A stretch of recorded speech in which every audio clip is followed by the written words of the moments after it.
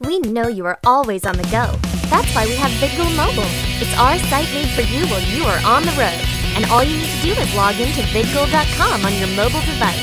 To learn more, go to vidgo.com/mobile on your computer.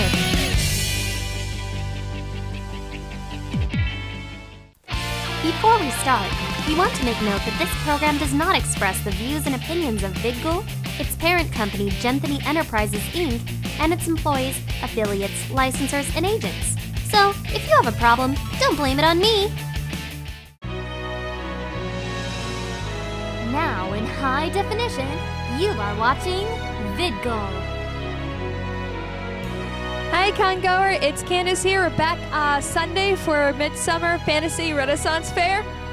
Got it right again. This is the Sunday edition, and it's still hot, and we would like to say congratulations to Anthony for surviving sleeping in a tent for the first time in his life. You said it was your first time? You didn't even know how to put up the bloody thing. Exactly! You had women doing women's work.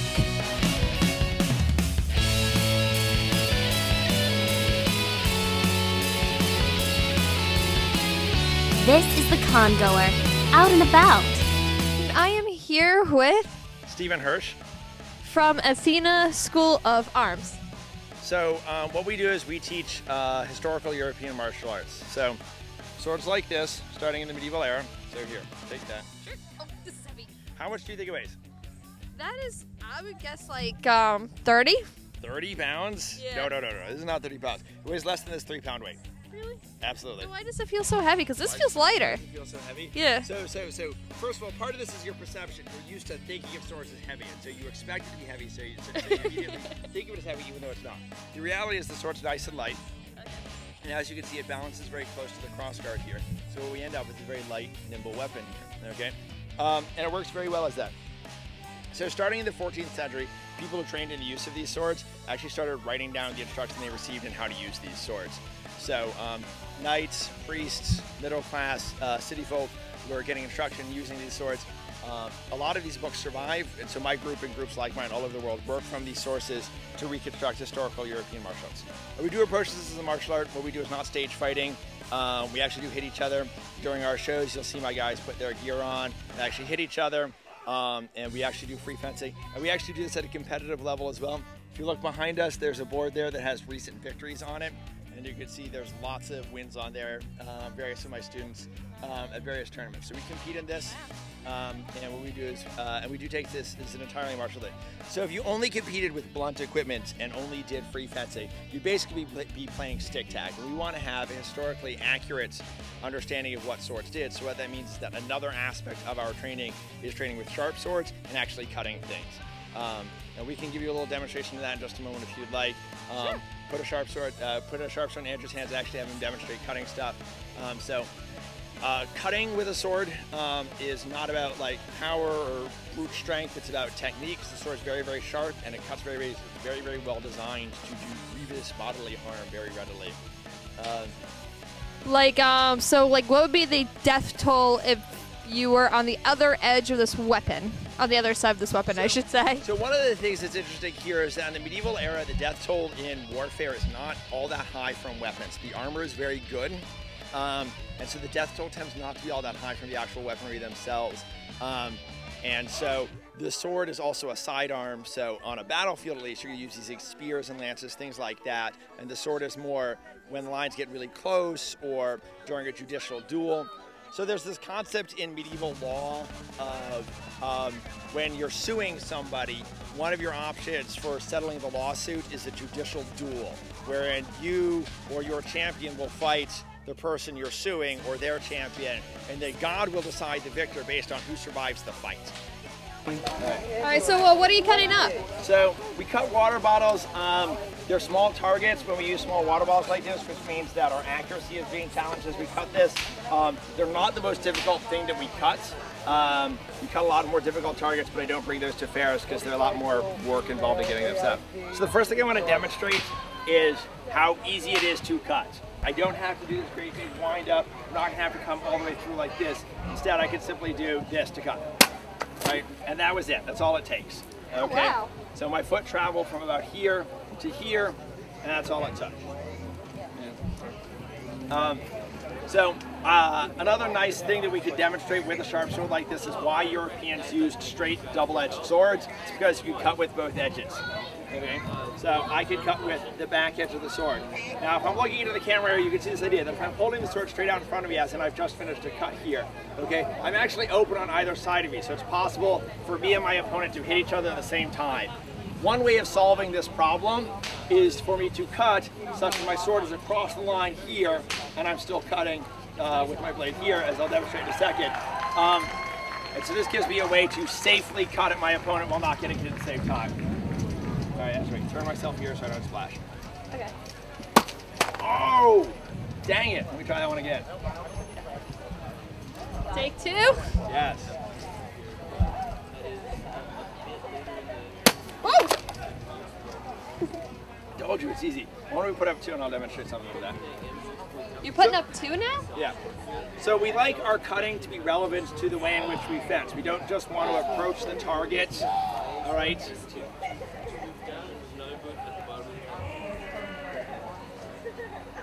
We don't just want to be in this situation of approaching the target, measuring distance, and so on. What we want to be able to do is execute multiple cuts in a row and start from out of range like you would during a fight, approach my target, cut, and then withdraw in good order, well, ready to defend myself if that didn't actually work. Oh, yeah. So, the last thing I want to demonstrate is the other thing we could do with swords. I'm going to go ahead and do, so just put one up and we're going to demonstrate. So, you can grapple with a sword, okay? Because you can grab a sword blade. And in doing so, you are safe, okay, as long as you're grabbing a stationary blade. Okay, so I can grab my sword blade, okay, and I can hold it firmly enough. Right? I can grab my sword blade, and I can hold it firmly enough to deliver. Oh, that's right. I need to not talk while I do this thrust. That's what we learned last time. Right? And I can hold it firmly enough to deliver that cut, and my hand is fine. Wow. So this is why in the middle of a sword fight, if you see us free fencing, you'll see us occasionally do this thing where we grab the other guy's blade, wrestle, and so on, techniques like that. So that's the thing we can realistically do, and I've just demonstrated the reality of that. My rod hurts, but apparently we need to clear here. Okay. Okay. Well, thank you very much for your time. Yes. As we continue on and checking out more of Midsummer. Yes. And boy, it's hot, like the summer. Hello, we're back here at Midsummer Fantasy Renaissance Fair. I am here with Mama, the proprietor of Mama's Place. So how you liking Midsummer so far? Oh, I love it. This is our 3rd year at this location, and it's just gotten bigger and better every single year. Not only have we had an increase in patrons, but we've also had an increase in my most favorite, which is our volunteers. When we started this, we probably had about 75 people volunteering with this fair. We're now up to 150 volunteers. All of that you see around you is all volunteer work. Nobody gets paid. We do this out of the goodness of our heart. And I'm the mama. I take care of them all, make sure they all get fed and watered. Water is the most important thing. Medical Mike, yay. But yeah, and Mama's Place is essentially a food tent, but we kicked it up a notch. We make it interactive. We make it so that you really feel welcome and you feel like you're at Mom's. There's a couch, there's a hutch. We have performers. We have a Royals table for our visiting Royals. And it's just a great experience. I think everybody should experience Midsummer Fantasy Renaissance Fair. Awesome. So is this your 3rd year running Mama's Place? This is the 3rd year. I started out as your typical volunteer coordinator who just gave people a place to come and get something to eat that was provided by the fair staff. And it just grew into Mama's Place. I had this brilliant idea. Everybody has always called me Mama because I do take care of everyone. And a few years ago, we had this idea of why have this boring tent with nothing in it. Plus, being the volunteer coordinator, I needed a base of operations because everyone is forever looking for me. And so that's why we came up with Mama's Place, and it's just a hit. I make sure that the guests feel welcome, that the volunteers feel welcome, and it's just a wonderful place to hang out and be comfortable. So I'm guessing you'll be back here doing Mama's Place next year? Yeah, they won't let me quit. I've tried, it doesn't work. I'm kind of stuck with it. Yes. So, and we have some of the best volunteers ever. We've got Trash Trolls, headed up by Doug Eager, who just does a fabulous job walking up and down, making sure that the place is great. And there's Mr. Doug now. Are you off the clock, sir? Oh, hello. Hi. Hello. How you doing? I am doing well here. My name is Douglas Jaeger, and I am the head trash pro, or I like to call myself the spunk water. And that what I do is make sure that the grounds are clean and green. We have green trash pros who love trash. We recycle, and I have a wonderful time doing it, interacting with the patrons, and it's just here of being with Mama. This seems like a fun fair to just volunteer at. It is. We had our cast party last night. We have so much food left over from the cast party, which again was donated by a volunteer, that we're feeding everybody and their mother to. So make sure you guys get some food.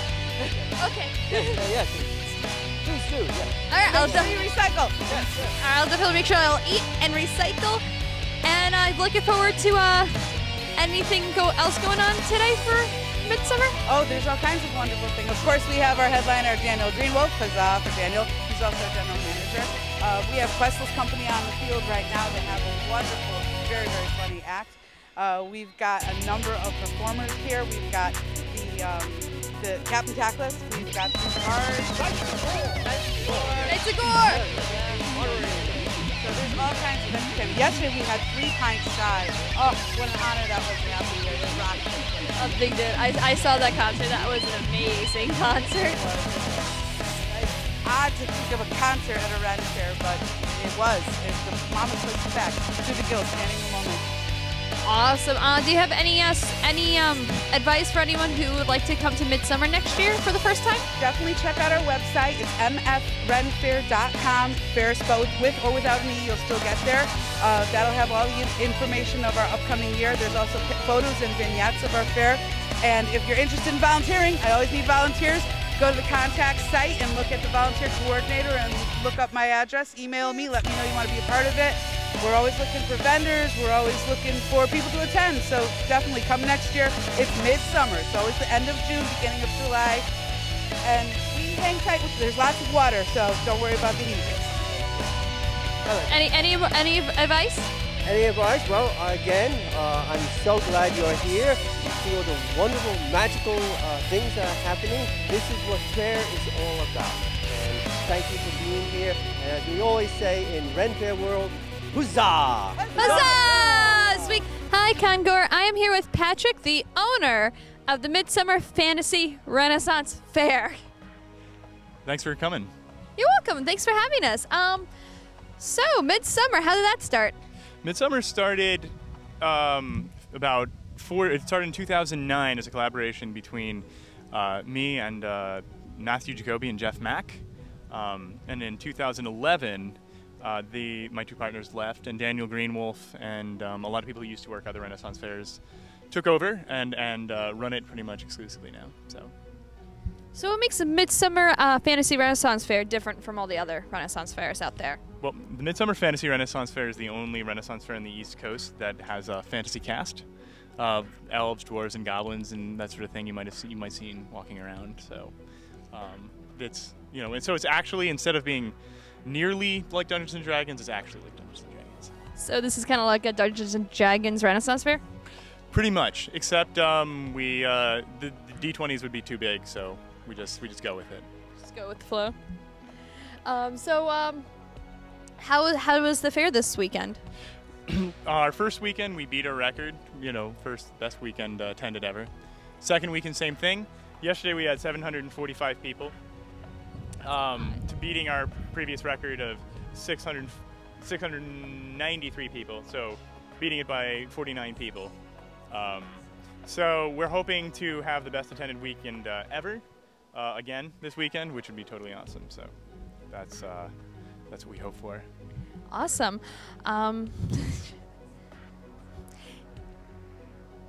Is it usually this hot when you're at Renaissance Fair? This with the dates we have, it's cooler than the dates that we've had in the past, which is we used to have Midsummer a month later, making it not Midsummer at all. But yeah, we have some 80, 90 degree days, but people seem to like the show enough that they come out.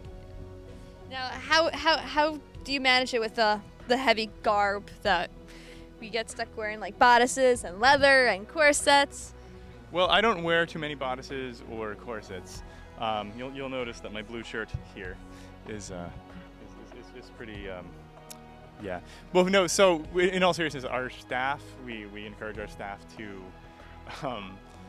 drink a lot of water, to stay, and our patrons to stay out of the, to stay out of the sun, stay in the tents and so on and so forth. So the other thing that we hope to be sort of a more humanitarian fair. We give some money to humanitarian causes, and apparently a lot of fairs have policies of no outside water, and which I didn't like. I figure that in conditions where it is hot, even if it hurts our vendors, then or hurts our vendors' water sales, we allow outside water, but not outside anything else. So that's how we try to take the edge off of the heat. Do you have any plans for next year's Midsummer? Next year we have an all-new script. Daniel Greenwolf's brother, Jim Myron, is becoming an assistant general manager. We learned how to do things a lot more efficiently, this year, and we have this really great build manager, Gary Porter, who's a master carpenter, and he makes these amazing things. Like over there, Vidgal, if you can catch the TARDIS right there. Gary Porter made that for somebody's wedding, and he probably did it in about 48 hours. So, and it's all the amazing things that you see put up around the fair, the gazebo, the archway, the mead hall, all those things are made by Gary Porter. And we would not be able to afford nearly this budget if this guy didn't put in a ton of time. So, and in general, we have an amazing staff of managers and volunteers this year. Awesome. Do you expect to get any bigger? Would you need a new venue soon, or do you guys stick to your land? We don't need a new venue. We don't need a new venue soon. I mean, I think we're probably about 50% capacity. And at the busiest times, we've been growing and growing and growing. But we'd consider another weekend. But at this point, we don't need another venue. So, do you have any advice for anyone who would want to go to Midsummer for the first time? Come. Just come? Bring other people.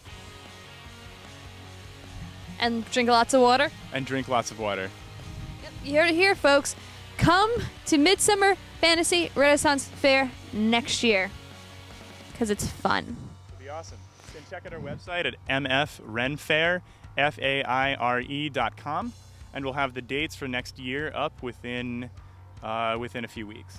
So, and if you want to volunteer, the links are up there, or vend, links are up there as well. So, thank you guys for coming. Thank you. And I see a whip, so I'm gonna go play with it.